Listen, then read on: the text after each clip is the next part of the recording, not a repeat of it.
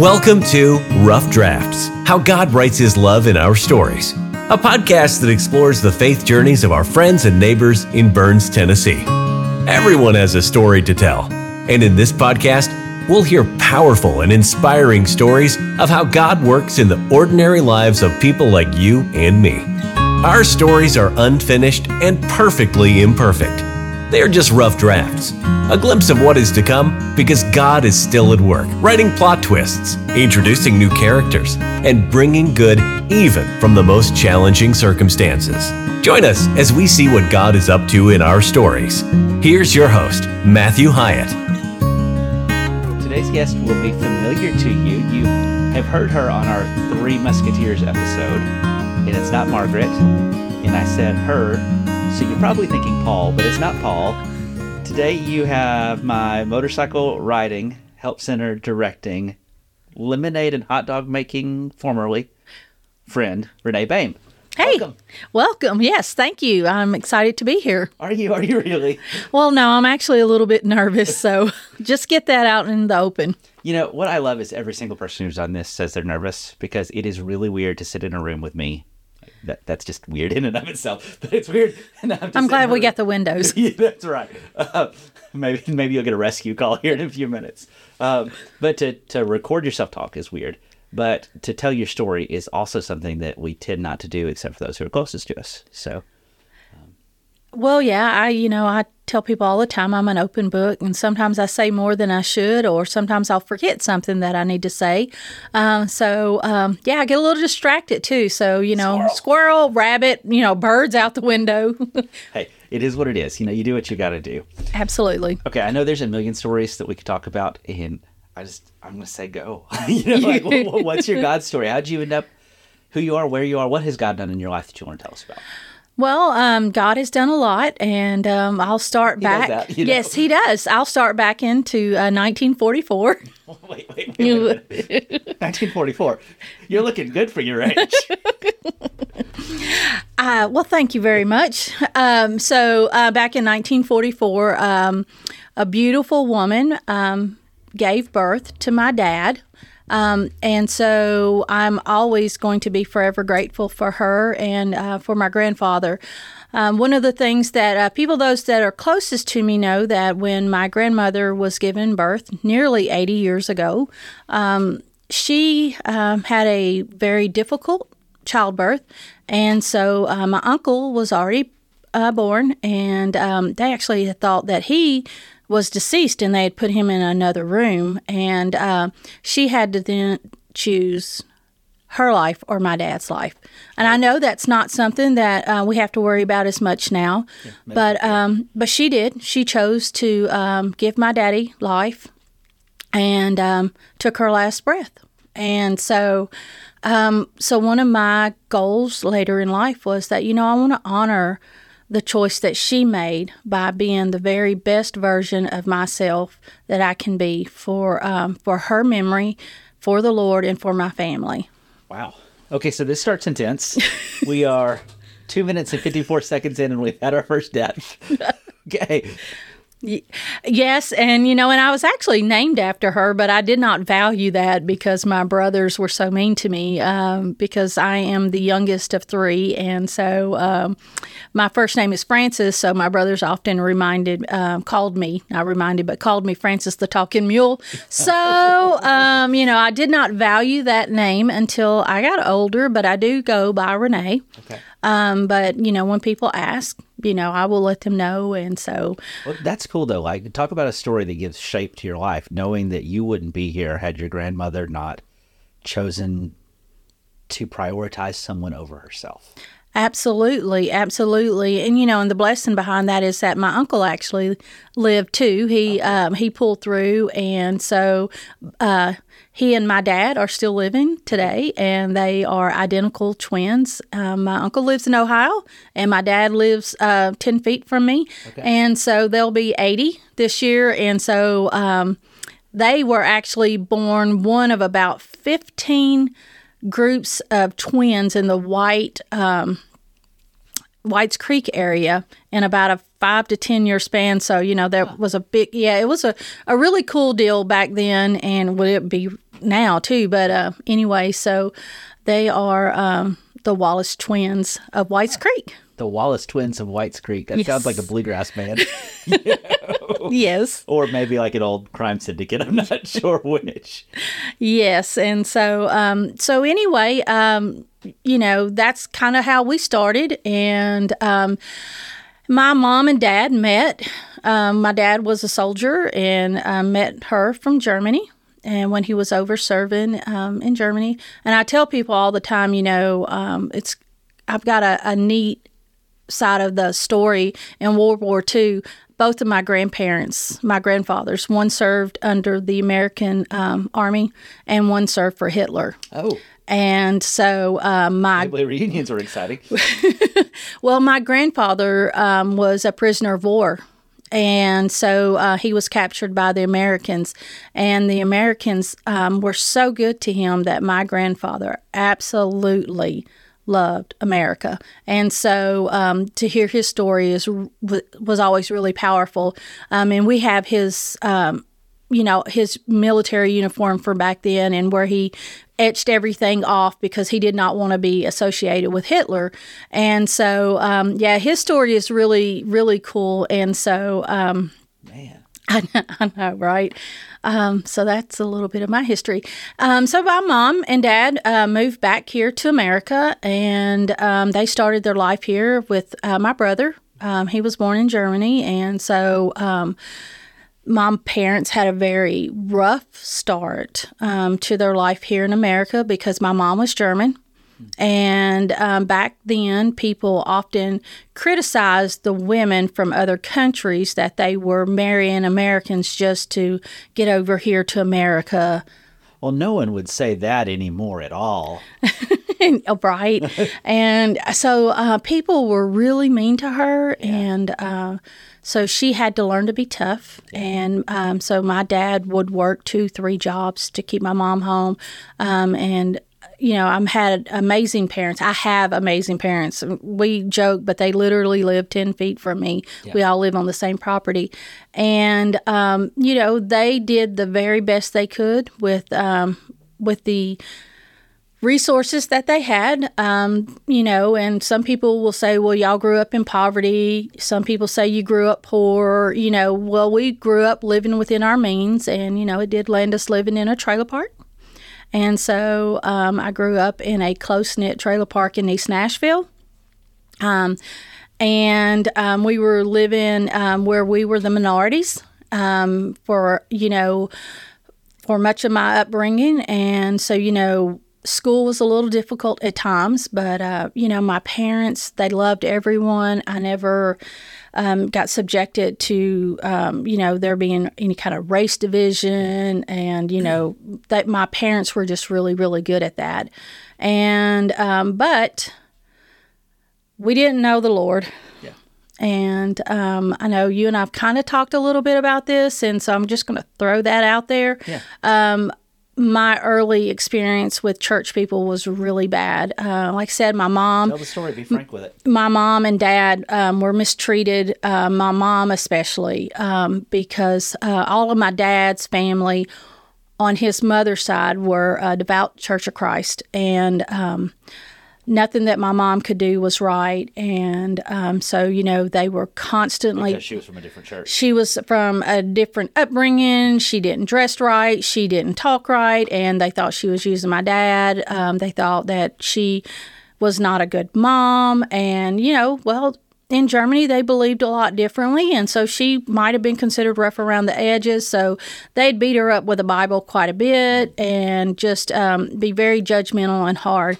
And so my dad was raised Church of Christ, and so he just stepped away from it.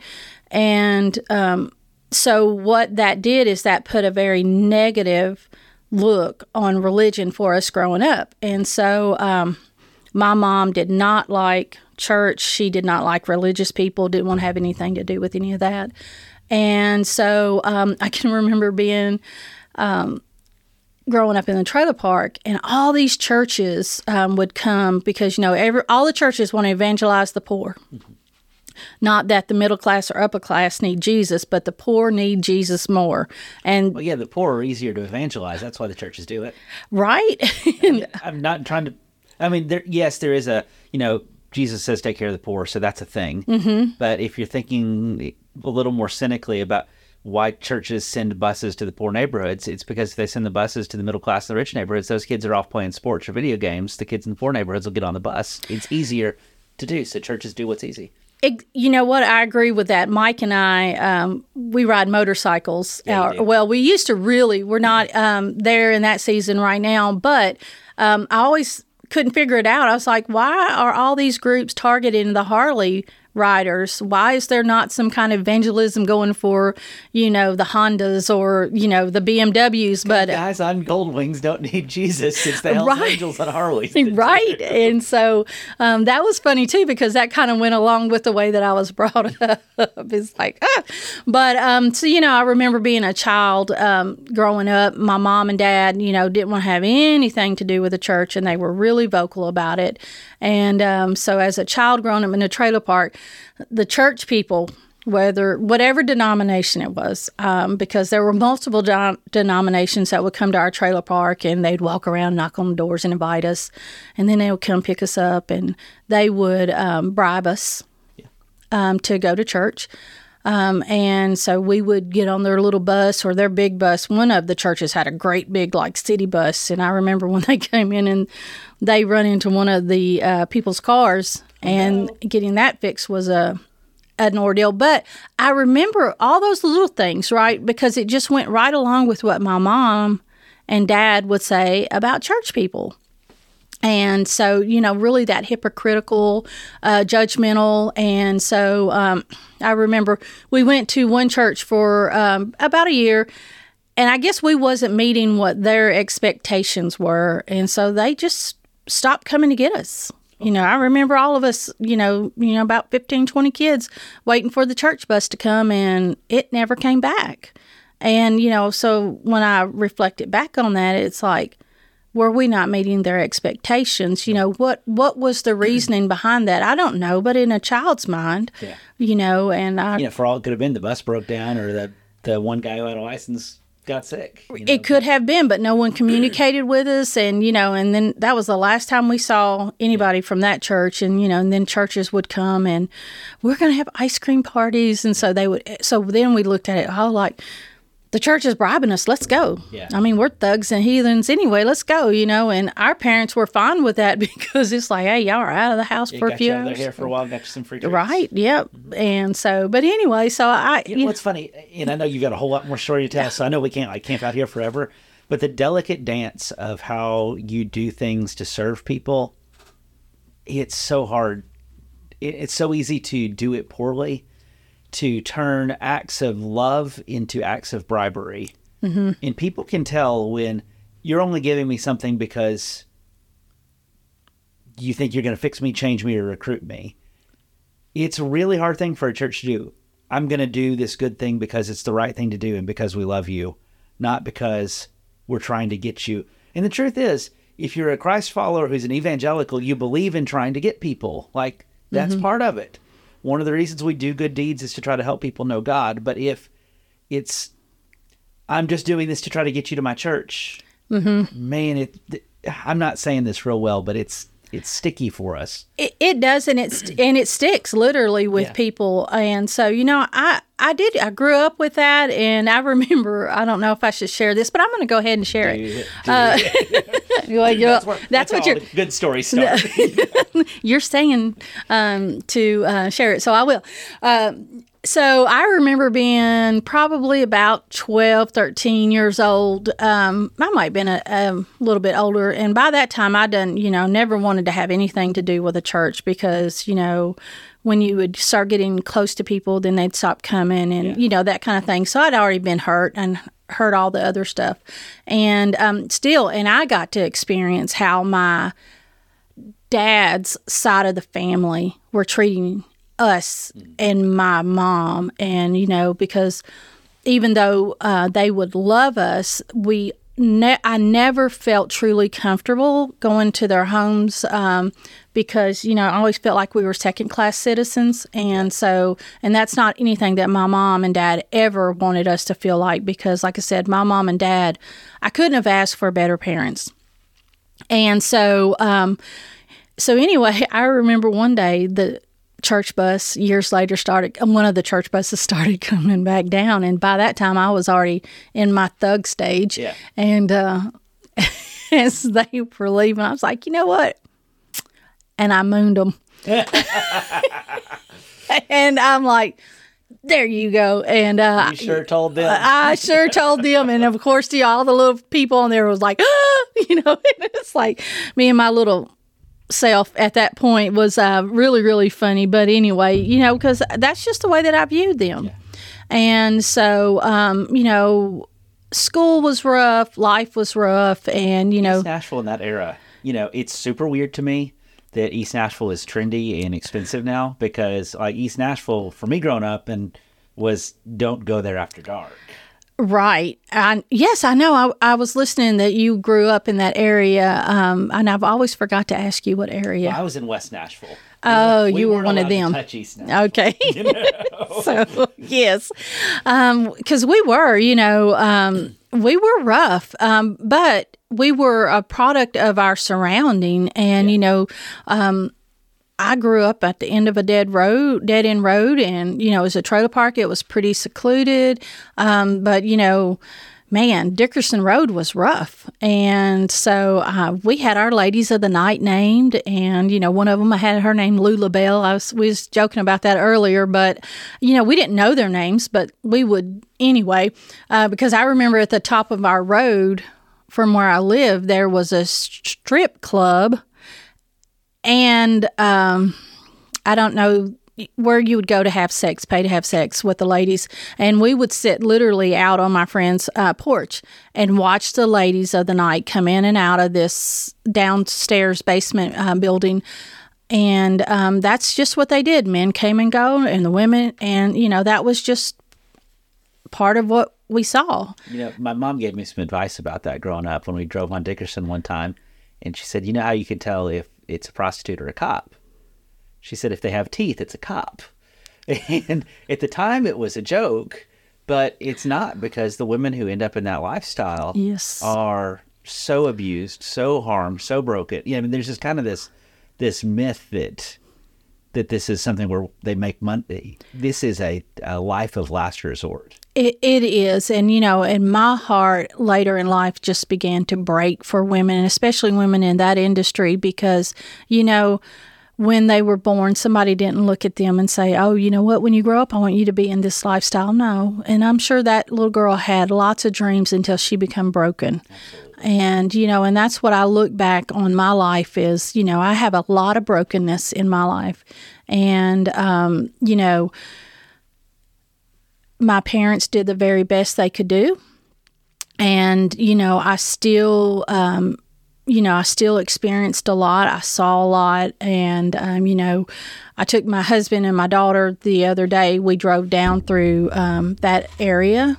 And, as I was driving down Dickerson Road, I looked at Nevaeh and I said, the first time I ever saw somebody shot and killed was right there. And I'll never forget that young man when he was shot and just literally his body falling down that car. I'll never forget that.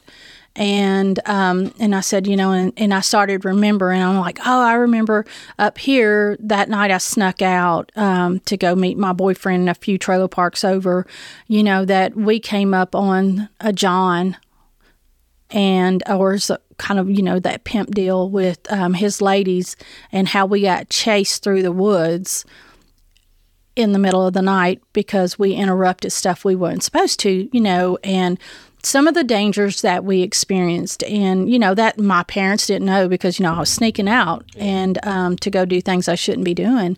And so, and then when we pulled down into the park, all these things started flowing back through my mind. And, as sheltered and as protected as my mom and dad tried to keep us, still being kids, we still found ways to do things that they didn't know about. And my mom will tell you, just stop talking. I don't want to hear about any more of this, because it literally, and now as a parent, it's like, oh my gosh, it would just kill me to, or break my heart to have my children sit down and start talking about things like what me and my brothers did. And so Mom, don't listen for a little bit. Okay. And so she's, bless her heart, my mom and dad have had to listen to my testimony more than they want. And so they, I'm sure, but they're proud of me and they love me and they support me. And so, so here I am, I'm doing things I shouldn't be doing. And, and I'll just throw this out there real quick. My parents didn't know, but I was experiencing sexual abuse for a period of about 3 or 4 years by people that my parents trusted, and in that time people didn't talk about it, and so I was constantly being threatened. This is going to happen, that's going to happen. If you say something, nobody's going to believe, and so I started internalizing that pretty bad. And so by the time I was about 13, 14, I was pretty sexually active, and just, because I felt like that was the way that you kept people's interest, or guys' interest. And so, and then in my rebellion at 16, I became pregnant. I was about 15, 16 with my first pregnancy, and I lost that pregnancy. And then I got pregnant again at 16, and I was in high school, and, this trauma starts coming back, this unchecked trauma, and my life choices. I tell people all the time, because everybody wants to go back and blame their parents. You know what? There comes a point in your life where you're old enough to make your decisions. Stop blaming your parents. I mean, the difference between right and wrong. So I would never say, well, this is my parents' fault. No, I made these decisions, and I want to make that clear, because my parents were amazing. They are amazing, but I made choices. Yeah, I think a real part of growing up to be emotionally healthy is recognizing, one, the influence that our parents and our environment had on us, because it does affect who we are and what we become. Mm-hmm. But then moving from that to two, I have choices I have to make on the basis of that. Absolutely. Yes, I agree. I agree with that. And it's tough because, if you didn't have parents who showed you right and wrong, your ability to make choices, your hands are tied behind your back. I'm not going to try to pretend like that's not true, Right. Part of why you and I are where we are is because for the things our moms and dads did right and wrong, they gave us a sense of they might not have given you a great sexual ethic at 15, but they did give you a sense of justice. Yes. There were, people sometimes think when you go into the jail that it's like it is the most orderly place in a lot of ways. Mm-hmm. There is a code. There's a reason I can't have a sex offender in my Bible class with people who aren't, because there's a code. There's a reason why somebody who used to be a police officer can't be in the same class as somebody, Yeah, absolutely. So that's again a sticky thing. And one of the things, I know I'm jumping way ahead, so don't let me go too far here. One of the things that I appreciate a whole lot about you and your stories and what you're sharing and what you do at the Help Center, you live in a space where you have to navigate a whole lot of these tensions simultaneously. Mm-hmm. And my experience is that most of us tend to not do subtlety well. We tend to drive the joy bus into the neighborhood and say, here's your ice cream and Jesus, or we tend to do nothing. When I think there's an answer somewhere between the two that's a really good answer, Absolutely. Absolutely. And I try to be that person, right? I want to, I try to evaluate everything. And so I got pregnant with my son, Brent, who I just, hold on a minute. That's okay. His dad and I, we realized that we were young, and so I was in school, and I became a topic because I'm 51, I'm 52, and so back then it wasn't like it became later on, and so I remember going to school and telling my teacher, who I adored, that I was pregnant, and she looked at me and said, you've just thrown your whole life away. Oh. And she just stopped communicating with me. And it broke my heart because she was that one positive teacher influence that I had. And then when I went to the only man that I knew as a grandfather, he told me, he said, there are two worthless things in this world, and a white picket fence and a pregnant teenager. And that was very difficult for me. And, I know that I broke my mom and dad's heart. And, obviously, family on other sides, right? Because I had been criticized, for getting pregnant so early. And so, but anyway, we mustered through that, and my parents became extremely supportive of me and their dad, and just trying to help us navigate through this. And so by the 17, when I had him, that's why when people tell me, oh, my grandparents are totally against me being pregnant for whatever reason, it's like, wait till that baby's born. Yeah. Wait till that baby is born. Because as hurtful as my grandfather's words were to me, and obviously they played an impact in my story because I still remember them, right? But when he saw Brent, nothing else in this world mattered. And until the day he died, he loved Brent with his whole heart and his whole everything he had. And so, and he became one of my biggest supporters in my few years that we were struggling. And so then, by the time I was 18, I was pregnant again with my daughter.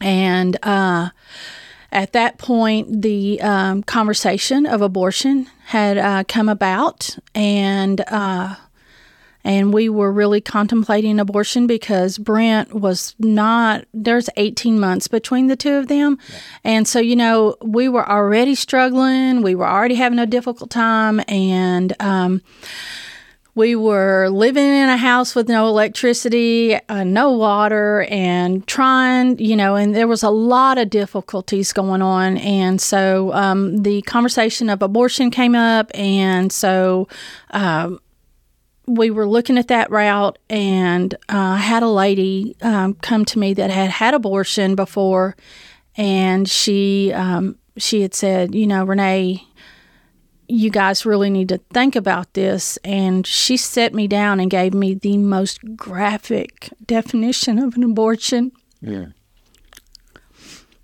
And there was just absolutely no way that I could go through with it. Right. And Bobby was supportive of me, and I remember going and telling our family, hey, guess what? Now we've got baby number 2. Yeah. Coming. And so, and I'm so thankful for that, that conversation with that woman, because that graphic conversation that she had with me. And so I had to drop out of high school.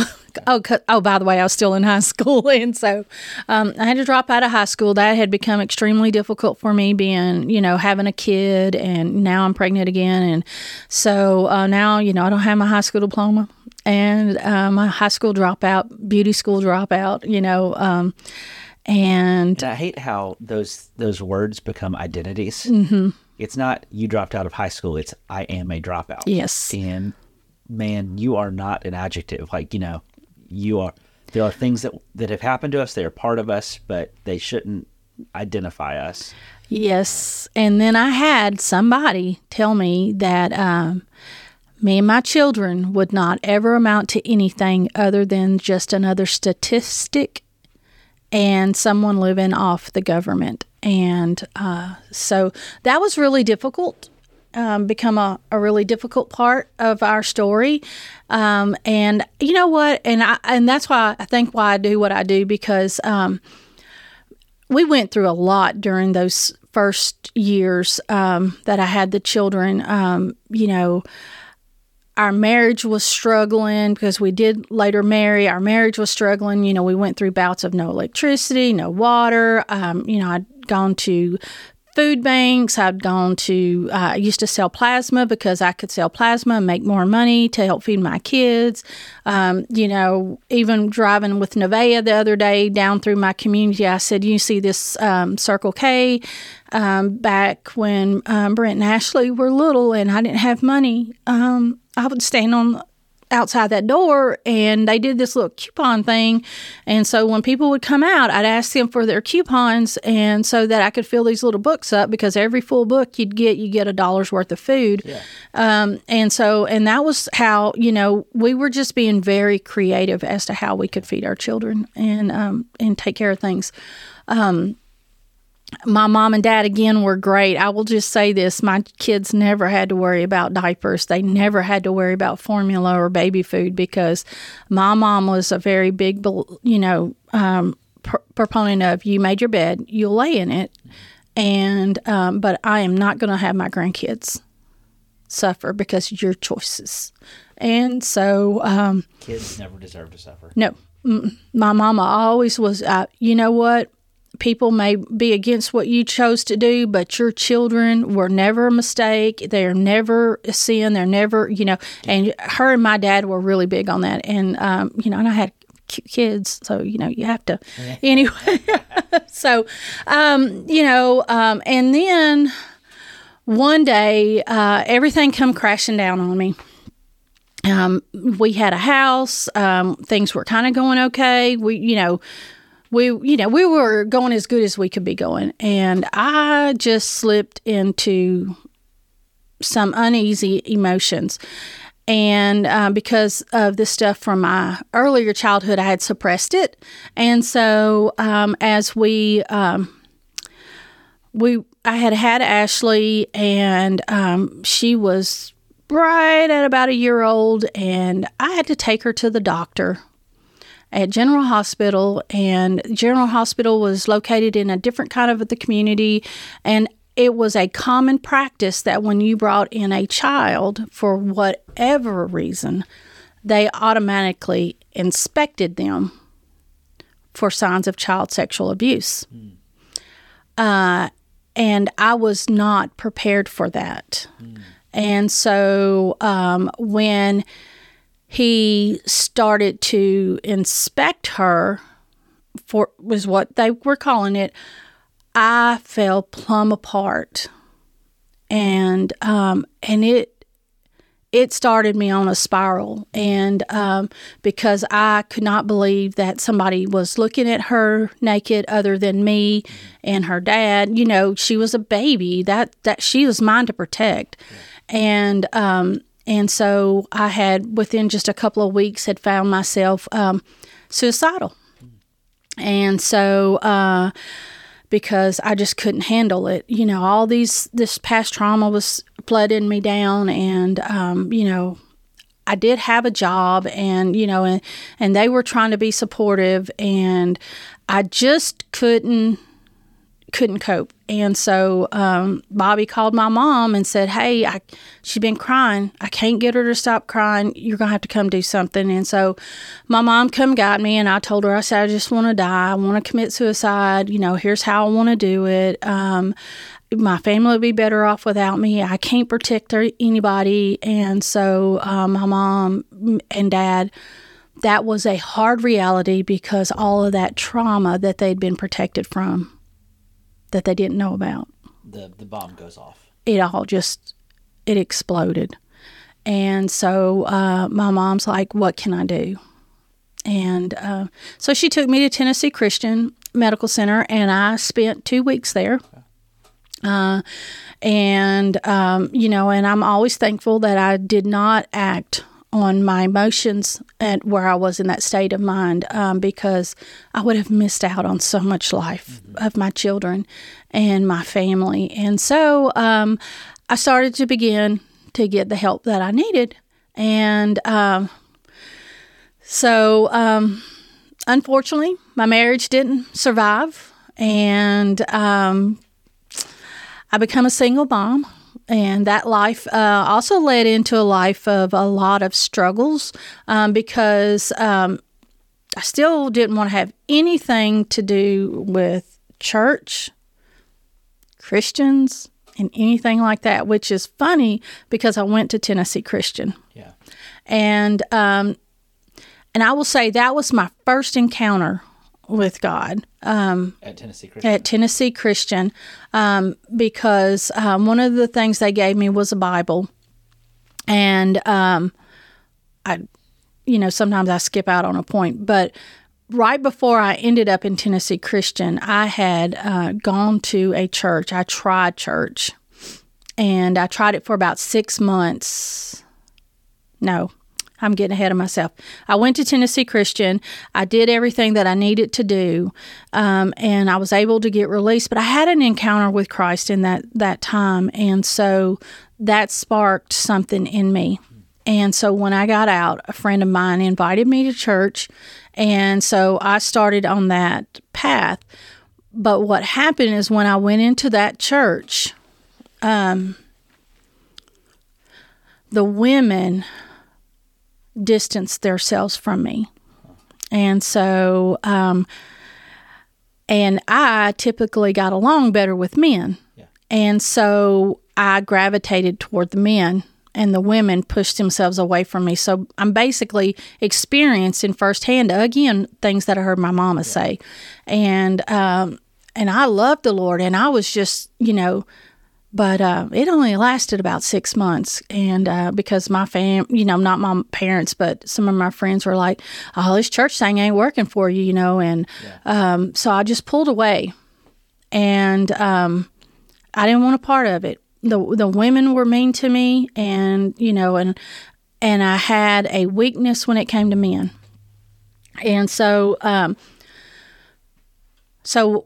So then I become a single mom, and we're going through this and trying to make ends meet, trying to survive. I had a lot of sin, a lot of stuff I was doing, but God was still calling on me, and I could feel Him calling on me. And but I was running. I was resisting it. I didn't want no part of it. The church was mean to me multiple times. I experienced it as a child. I heard it from my parents. I went to this small church. They, didn't want to have anything to do with me. And so I had another friend invite me to a divorce recovery. And so I went with him, and that seemed like, I could do this. It was a larger church, and so in Clarksville. And so I went there, and my kids and I started going to Sunday school, and I'll never forget this. I was standing in the Sunday school class, and they had us all in a circle holding hands, and we had been talking about the woman at the well, and about how terrible and bad she was, and how people didn't, she had to go by herself, and just the story of the woman at the well. And then, at that church, the bell rang. So we're all standing around in a circle. And everything they were describing in the circle about the woman at the well was me. Everything. Because of where I was in my relationship with men, the failures, all of that, the shame, that they were describing me. And then the class dismissed. So I didn't get to hear the rest of the story. Wow. And I didn't go back. Wow. I did not go back. And so, there goes another, right? That's missed opportunity. And so I was just so full of shame and guilt. And, I'm never going to amount to anything. I'm just damaged goods. And so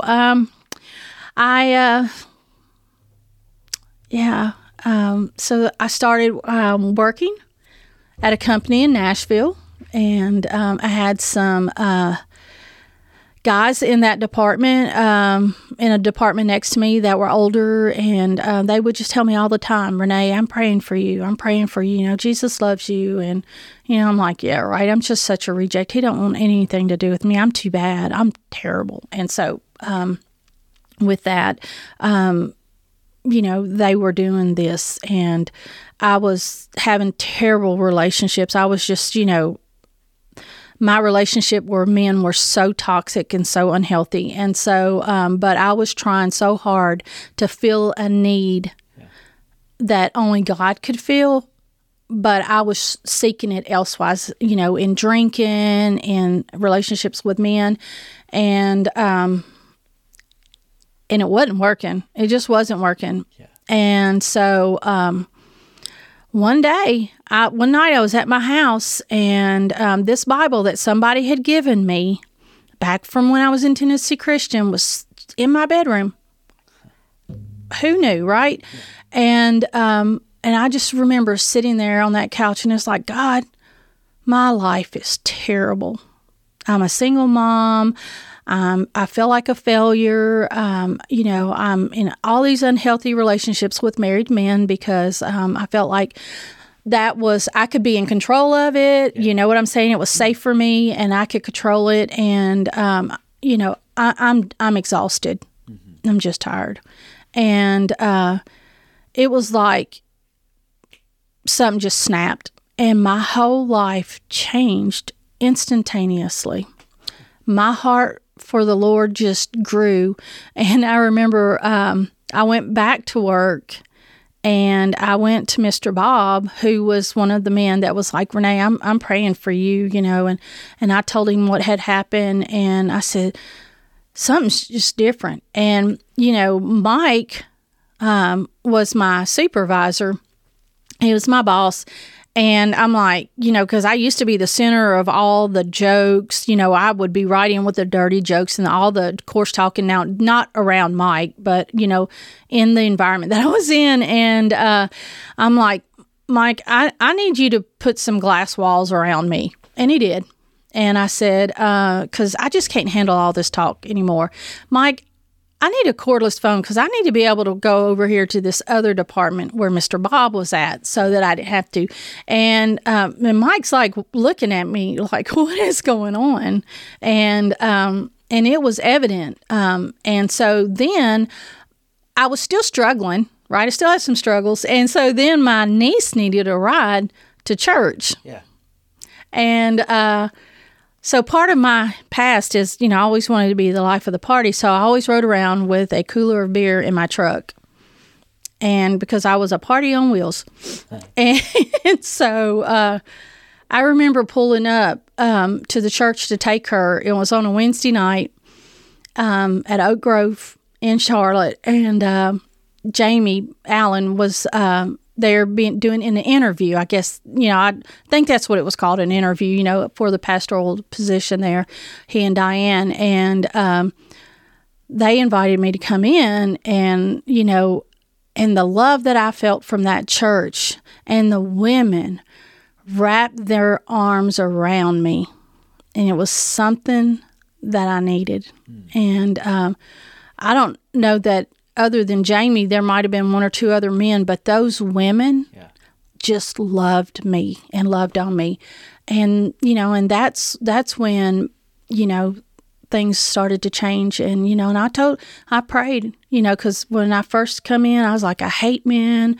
I ended every relationship that I was in. And I asked God, I said, my heart's desire is I just want to be loved. And Mike was my boss. He's 21 years older than me. And he opened my eyes and my heart to Mike, and Mike's to me. And he did that. And within about 3 months, he was my boss for 4 years. I tell everybody I needed a raise. And so within about 3 months, we were married. Oh, wow. I mean, God and Jamie he's like, well, you come in here hating men. Now you're telling me you're getting married. Yeah, well, that's how it goes. Because my kids loved him. And I remember when I brought him to the house, Ashley looked at him, when are you going to marry my mama? Oh, and no pressure. and Mike's like, well, And so there we go, right? And so so God blessed me with Mike, and we've been married. We just celebrated 21 years because, people had ugly comments about that. But, yeah, I mean, well, I was 30 and he was 51, and, and that's kind of an odd. But, man, God knew what he was doing. Oh, he knew what he was doing. And so. Yeah, but what did he have against Mike? I tell Mike all the time, I was like, you know what? God was playing a cruel joke on you while he blessed me. And I have stretched that poor man beyond his capacity at times. And so, but, and God is just moving in our lives, and we're doing great. And, I didn't have to work anymore.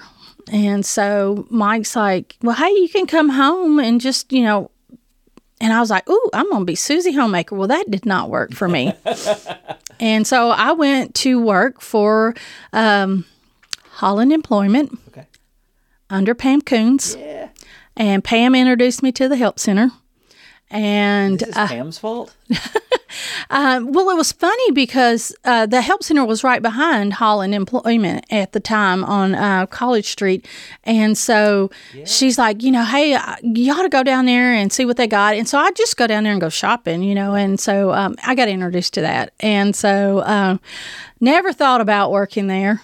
And so be it. A couple of years later, I'd applied for 3 different positions there. Yeah. Over about a year, and got rejected for 2. Okay. And then I got hired in part-time, and that was in 2005. Okay.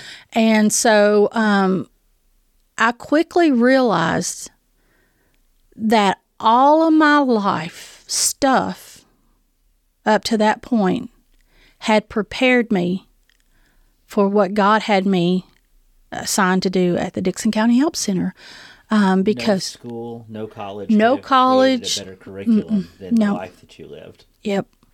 And and to go back real quick, I did work for a company when I was at the when I got put into Tennessee Christian, and my employer, she invested in me. Her name is Susan Frensley, and I have not seen her in years, but I would just love to hug her neck because.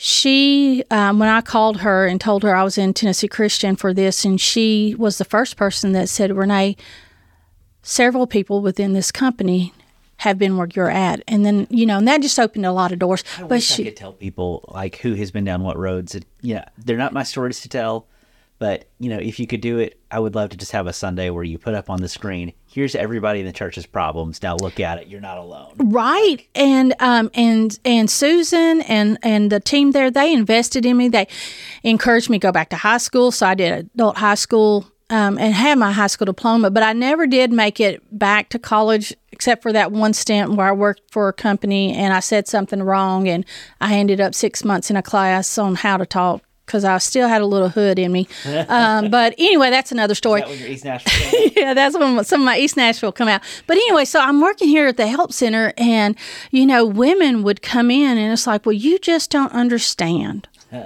And I do understand. And I would start sharing my story. Okay. And it's like, but and so my thing is, it's like, I draw these 2 lines. Here's the day you're born, and here's the day you die. All this crap can happen to you before you're 18 or whatever age period. Yeah. But why in the world would you allow what happened then to dictate the way you're going to live the rest of your life? And who cares if you walk in the doors at 78? Why would you not want your last years to be? Because how many times do you hear, well, I've been doing this so long, I can't. That's just who I am. That's just who I am is my least favorite phrase in English vocabulary. Yes. I don't care who you am. Right, exactly. And, and that's, one of the things too, and I know I've kind of told a whole lot and really not said a whole lot, but, God took all of that and he put all my stuff, and he gave me a heart for women's ministry, because I tell people all the time, I did not like women because they were so mean to me. So I didn't like women, and I didn't like church, and, I had issues. And so, but God took all that and gave me a heart for broken women. Yeah. And, and a lot of times they'll look at me like, you understand how I feel? Oh, yeah, because unfortunately, we are pretty judgy at times. And so people will look at me and they're like, you don't know what it's like. Yeah. No, here, let me share some of my story. Yeah, I do. And so, Pull up a chair. and it gives people hope, right? And so it's like, that's one of the things that I want to do is I want to honor God. I want to honor the legacy that my grandmother left. And I want to be a hope and an encouragement for women to know that, I don't say for men because God has called me to women's ministry, right? This is where my place is and my calling. And so the Help Center just opened up so many doors for me to breathe life into to people that are struggling. And that's, I know what it's like to go without electricity. I know what it's like to go from food bank to food bank. I know what it's like to do stupid stuff that, people might look at differently, but you do what you got to do to take care of your family. And one thing I tell people is it's not stupid if it works. Right. Even if it's a little stupid. Yeah, right. And, I get it. And, I want to go to Second Harvest one day and say, y'all need to let me be a guest speaker and tell my story about how, because people so often want to talk down about people who are struggling or who lie to get some kind of service, because I remember in Nashville, I had 3 different mailing addresses so that I could go to 3 different food banks to get food to help feed my children. To survive. And so, you know what, it's, people do what you got to do in circumstances that most of us don't understand. But anyway, so, and I'm always thankful for what God has done for me and through me, because what seemed like, I had this terrible thing going on, He has really used it to honor and glorify Him, and that is my goal. I'm not perfect. I make all kinds of mistakes. I say stuff all the time that makes people mad. My face speaks more, gets me in more trouble. You don't have a poker face, do you? I don't. My facial expressions get me in way more trouble than my mouth could ever, and but you know what? I love God, and I just want to see His women made whole, and to and just help people understand. You know what I'm saying? That just because somebody is going through a difficult season doesn't make them a bad person. And so I go above and beyond to make women feel comfortable when they walk in a church. I make sure, to the best of my ability, that if a woman walks into the church, that we are surrounding her. I don't want a woman to feel like I did. I don't want, and then the other thing is, it took me a few years, but I did get to hear the rest of the story of the woman at the well. Okay. And, and it was like, oh, how awesome.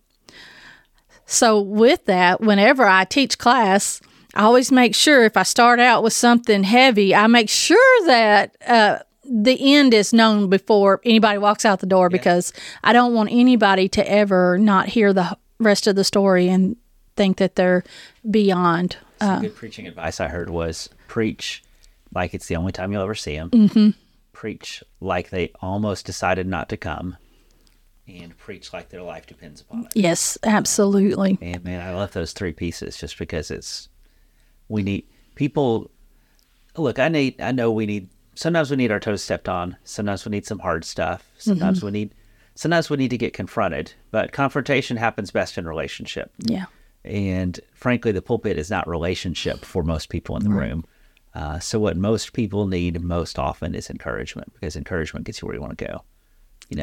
Absolutely. If you put a gun to my head and said, you've got to jump across the Grand Canyon, I would say shoot me, because it's going to kill me quicker. Yeah. But if you told me that I've got to run across the Grand Canyon to save my family, I would still die, but I would die trying. Yes, absolutely. People need encouragement. They need something to run towards, not from. Absolutely. And, and one of the things that, when people share their stories, we tend to spend so much time on all the ugly or the bad. And so I don't want to end this without saying, how good and how amazing God is and how He has been. He has restored the years that the locust has stolen. I've heard that somewhere. And so my son, I tell my kids all the time that they're my testimony. Mm-hmm. My son was the first kid in our family line to graduate college. How cool. And he did that right here in Dickson County. And Ashley, so Brent is doing well. He and his wife and their little girl, Olivia, they have about 100-acre farm in Cumberland Furnace, and they're living their best life. I couldn't be more proud of them. My Ashley, the one that almost chose, got her degree as a social worker, and she is married to the love of her life. And we have jokes about that because they are building a home on about 65 acres, and they have 5 kids. And they really like each other. She'll kill me for that statement. And, I'm going to have to say this, baby number 5, was a failed vasectomy. Oh, no. Just want to throw that into any men, folks. Like you shut your mouth. I'm just saying. But her babies, and she has a heart. She has a heart as big as everything. And so one of their dreams for their farm is to eventually have tiny homes that so that they can minister to single pregnant women or single pregnant teenagers, to help them in that choice for life and to give them a good start. And so that's what her dream is. And so I'm super, super, super proud of her. And I tell people all the time that, I was spoken down to with my children, but both of my kids from that season, God has just... They never were part of statistics. We rose above our circumstances, but worthless things in the world. A white picket fence and a pregnant teenager. Yeah, I think God found some worth in. I don't know what he thinks about the picket fence, but I think he saw some worth in the teenager. Right. And, and I always was like, well, what's that supposed to mean? Well, what he meant by that is that they always require the upkeep of someone else. And, So look what this family is giving back to the world. Exactly. And, in God's redemption, again, He gave me a husband that I could not ask for more love and to be loved in a way that I'm loved. And one of the things that Mike and I had talked about was it would be great if we could have shared a child together. Yeah. And, but because of some health problems that I had, that was not going to happen. And, but God, right? Ashley was 20 and, God brought the most beautiful little girl into our lives when she was 8 months old. And, I couldn't imagine, I'm like, God, what have I ever done that you would give me another life to be responsible for? I mean, I've messed up, I've done all this and, but He trusted Mike and I with this beautiful blessing, as well as her birth parents. Her birth parents trusted us with her and the sacrifice that they made. Yeah. To be a part of our story, I will be forever grateful for. But she's 13 and sassy, and and she keeps us on our toes. Constant danger that she's 13 and sassy. And so, and then I've got another beautiful blessing with us, and that's my little niece Viola, and she's 13, 14 years old. Depends on when this is aired, but and it's like, wow, God, we must be doing something right that you would entrust these beautiful souls with us. And so, not only does He trust us with these beautiful blessings, but then He puts me in a position in this community where I get to share my story and my love for those that are hurting to make a difference. We don't always do it right. We're constantly improving, but you know what? I am so blessed and honored to be a part of the Dickson County Help Center, to serve in the role as the executive director. And, I just want us to always be a beacon of light, to be able to help people. People don't realize how much y'all do. Thrift store, food giveaways, rent, electricity, medication, disaster relief. I mean, just give your spiel. Okay? You know what? You did a great job, but you know what? We are our county's largest food bank, and we help in helping people during their times of needs. We also are an ear and a prayer.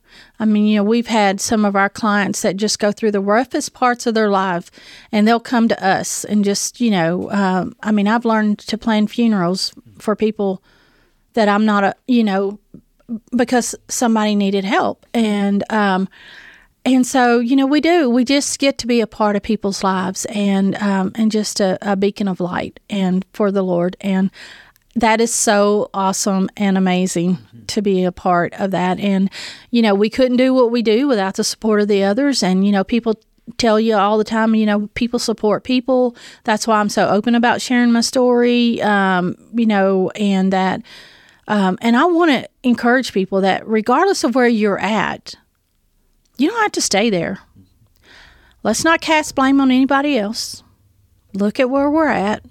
Bad things happen to good people, but let's move forward. Yeah. And, and that's like, even with some of the people, God's redemption, I'm telling you what, when the Lord talks about forgiveness, He knows what He's doing. And, there are people that were in my past that were a part of my abuse, that God has given me the grace and the mercy to forgiveness. Wow. And although what was done was not good, it was not right, I can still be in fellowship with some, and and that is hard for many people. That is miraculous. And so, but you know what? God has given me that ability to be able to do that. And so I walk in that and I share that, just because you forgive somebody doesn't mean that you're okay with what they've done. No. But forgiveness is not that thing is okay. It was that thing was not okay, but you and I can be okay. Yes. And then, one of the things that I love to share with women is just because something bad like that happens, it was wrong. It should never, ever, ever, ever happen. But don't live in that. Don't let your whole life just fade away. Your identity be someone's abuse. Yes, yeah, and live the best life, because again, we were born, we die. Don't let what happens in this season dictate the way you're going to live the rest of your life. And if that's the one thing that I can teach people, is that. We can help people see identity in Christ. Yes. And the obvious versions of addiction and abuse and dropout, the names are hard enough, but there's a more insidious version, I think, that I think more of our listeners are going to relate to. I tend to identify with my job. You tend to identify with yours. Yes. And it is really easy for us to identify as athlete or worker or minister or successful business, and that's our identity. Yes. And you see it, when somebody who has their identity even as mom, sometimes is toxic. Yes. Because what happens when the kids leave the house? The fastest growing segment of divorce in the United States, empty nesters. I could absolutely see that. Because my identity was in dad, not we didn't have a marriage. I was a parent. And I just say all that to say, this whole conversation, I think it's one we really need to hear. Our identity in Christ, our identity as a balanced human being, our identity not just in our utility to other people. You're going to have a really hard time when you get old if your utility to other people is the only thing you identify with. When you break down and you require help and you can't be a helper anymore, if that's the only thing you identified with, you're in for a tough time. Absolutely. And, and Mike and I, God has given us a ministry of marriage. I like to facilitate marriage classes. And because I will tell people, the greatest thing that you can do for your children is to love your spouse more than you love your children. Yeah. Oh, women have a hard time with that. And I will tell them, you know what, as long as there's no abuse going on, right? There's always those fine lines. There's exceptions. Yes. But if you're loving your spouse more than you love your children are going to reap the benefits of that in the most amazing way. They're going to have a loving, stable home. And, Mike and I were able to exhibit that to our children and now to our littles. Well, they're not littles, they're teenagers, bless us. And so, but they get to see what it's like to live in a healthy, loving environment. And of course, my parents, great example right there as well. But Todd gave me another version of it in the jail ministry. He told the guys, he said, you need to love your parole officer more than you love your family. He says, if you don't prioritize that guy, you're going to be back here away from your family again. Oh. And he said it's a good way to think of it. You've got to do whatever you've got to do. Pay your fees, make your visits, have clean tests. You got to make that guy happy. Yes. Don't think that you made him happy by making your family happy. He goes, I know this sounds backwards, but I think that sounds just as backwards to a lot of people as put God first. Well, what about my family? What about my kids? And if you put him first, you're going to treat them really well. Absolutely. It's going to work. Absolutely. But in putting your kids first, you destroy them and you. You do, absolutely, and your marriage will suffer from it. And so, I believe in investing in people. I thank people all the time for investing in me because of the investment that they've put into me has made me who I am today. Yeah. And so my goal is to invest in people. So many times people want to throw people away. They want to say ugly, cruel things. It's easy, man, because somebody hurts you, you're like, I'm done. Yes, and it's like, don't do that. Invest in them. Yeah. People make mistakes. Invest in them. I love working with the work crew at the Dickson County Sheriff's Department. They are the best. They are. And, and I tell them all the time, I was one mistake away from where you at. I was a thief, but I didn't get caught. Yeah. I made really bad decisions. I didn't get caught. So that's the difference between us. They got caught. I didn't. And then I tell them, and then I found God, and I didn't want to do that anymore. Yeah. And so, it's just being a hope, but invest in people, see the good that they have in them, and know that God can change anybody's heart, and don't throw people away. Don't throw them away. And again, what's so tough? Boundaries exist for a reason, healthy boundaries. But my favorite definition of boundaries are the distance where I can love you and me at the same time. Oh, yes, cool? That is. Because it's not I'm throwing you away. It's this is the way that we can do this and succeed. Yes, absolutely. Even boundaries are done right are an investment in people. Absolutely. This has been fun. It has been. I hope I haven't gone over too far. I told you before, it's like this is not like cell phone plans in like 2002. You don't pay by the minute. Yeah. You don't have to wait till after 9 or, So this has been cool. But is there anything else you want to share today? No, other than I appreciate you giving me this opportunity and thank you for what you're doing in this community because, God has used you to help restore faith in a lot of different people and into churches. And I appreciate you. I appreciate your boldness. And I know you're not asking for a pat on the back, but I know we cut it up and tease you a lot. For abuse, it's my love language. But I appreciate what you're doing through these podcasts and allowing people an opportunity to share their stories and an opportunity for us to listen because we do find hope in other people's story, and yes, powerful. It is so powerful. And this has been one of the more fun ministry experiments.